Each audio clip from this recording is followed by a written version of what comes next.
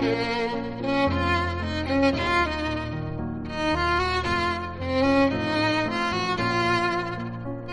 to the second series of Medrash Morsels, short but sweet midrashim designed for the whole family to share for Shabbos dessert.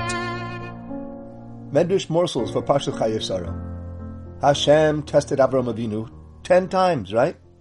Hashem tested the Dor Hamidbar too, 10 times. Those were the early days of our nation. More than 1,000 years later, Hashem made it that the Umos Ha'olam, the Goyish nations, test us. After the Babylonians destroyed the first Beis HaMikdash, and the Jewish people went out to Galus, to foreign countries, Hashem decreed that the Yidden in Galus would have to eat Goyish food, Tomei food, yucky food for the Jewish soul. How else will the Jews survive in the land of Treif, in the land of Chazir? They will have to eat Goyish and non-kosher food. So it happened that Nebuchadnezzar, the wicked king of Bavel, was looking for some good men to stand by him in his court. Nebuchadnezzar knew that many young Jewish men coming from Yehuda were very good-looking and very smart. Many were from the royal Jewish family. Nebuchadnezzar wanted them. The king found 4 super amazing tzaddikim, super amazing Jews, some of the best and most famous Yidden ever to live. They were young and handsome with no blemishes. They had wisdom and knowledge, and they knew how to learn new things easily. They were also physically fit and had the stamina to stand all day near the king without getting tired. These 4 Yidden were the great and righteous Daniel, Hananiah, Mishael, and Azariah.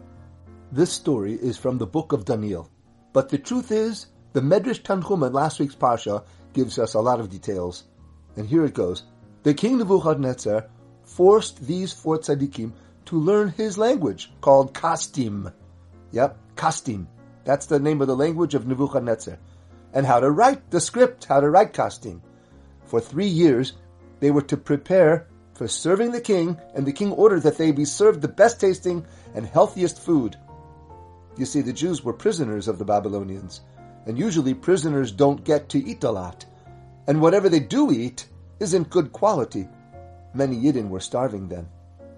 So the king gave special orders for Daniel, good food and wine. In those days, wine kept you healthy. It could be in these days too. I heard that a daily glass of dry red wine helps against Parkinson's disease. Anyways, every day Daniel should have the king's wine.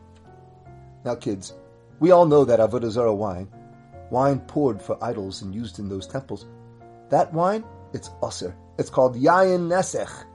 The Torah forbids it. A Yid can't drink it. But Stam Yainam, regular wine from grapes.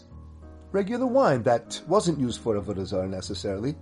It should be kosher even though Goyim made the wine. But Daniel was so wise, he saw and imagined what would happen if Yidden who now live all over the Goyish lands would be allowed to share wine with the Gentiles. Jews and Gentiles would end up becoming friends, drinking with each other and enjoying good times at parties. They'll say, it's kosher wine, the wine's kosher. But they're getting intoxicated and a little bit shicker together, and that makes friends. Yidden would begin to marry Goyish women, shitzes. Oy, oy, oy. Kids, that would be the worst Aveira in the world. So Daniel made a meeting with his Beis Din. Yeah, Daniel was in charge of the Sanhedrin. And they all made a new rule. No drinking Stam Yainam, meaning regular wine from a Goy, even if you don't know of any Avodah Zarah that he was doing with it. Daniel wouldn't eat the king's food. He wouldn't drink the king's wine. Now the king didn't know this. Daniel asked a favor from the kitchen officer. The kitchen officer was okay with it. Thanks to Hashem for that. Just he had one question. Mr. Daniel, if you and your friends don't eat properly, you won't look good. The king will notice on your faces that you are not at ease. He will find out that I didn't do what he told me to do. The king will have my head. What do I do? Daniel was wise. He told the kitchen officer like this. Sir, why don't you test the 4 of us? Can you get us some seeds to eat? Like poppy seeds, sunflower seeds, pumpkin seeds, and some water. Can you get us just seeds and water to eat and drink? Test us for 10 days and see how we look, okay? Okay. Kids, do you hear that number? How many days did Daniel ask for? 10. How many tests did Avram Avinu pass? Also 10. So now listen to what the kitchen officer said. But Daniel, you and your friends are from royal stock. Surely you are used to eating healthy, fatty foods and good wine. How will you manage on seeds and water? You won't even eat the king's bread because it's not Pas Yisrael. Daniel said, Mr. Officer, do you really think that food gives you health? It's the Dvar Hashem that gives you health. I and my friends are trusting in Hashem that in the zchus of our Avraham Avinu, our forefather, who was tested 10 times, we'll be fine eating seeds for 10 days. Besides, you see that Hashem already helped us. We found favor in the eyes of King Nebuchadnezzar 10 times more than any of his old advisors and magicians. You hear? 10. 10 for 10. So, we'll have another 10. Well, kids, sure enough, halfway through the 10th day of Daniel's kosher seed diet, the kitchen advisor had a look at Daniel, Hananiah, Mishael, and Azariah.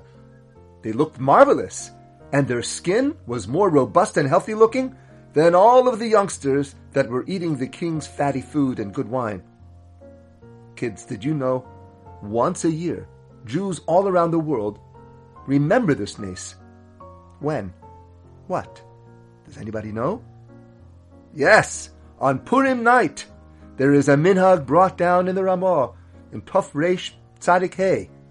Go look it up, ask your father to help you. Tov Reish Tzadik Hey in the Ramah, Yesh le'achol ma'achal zaronim b'Purim. You should eat seed food on Purim. Zecher le'zaronim she'ochal Daniel v'chaveirav beBovel. To remember the seeds that Daniel and his friends ate in Bovel. And my family fulfills this minhag by eating poppy seed Hamantaschen. For more stories, visit our website, musarstories.com.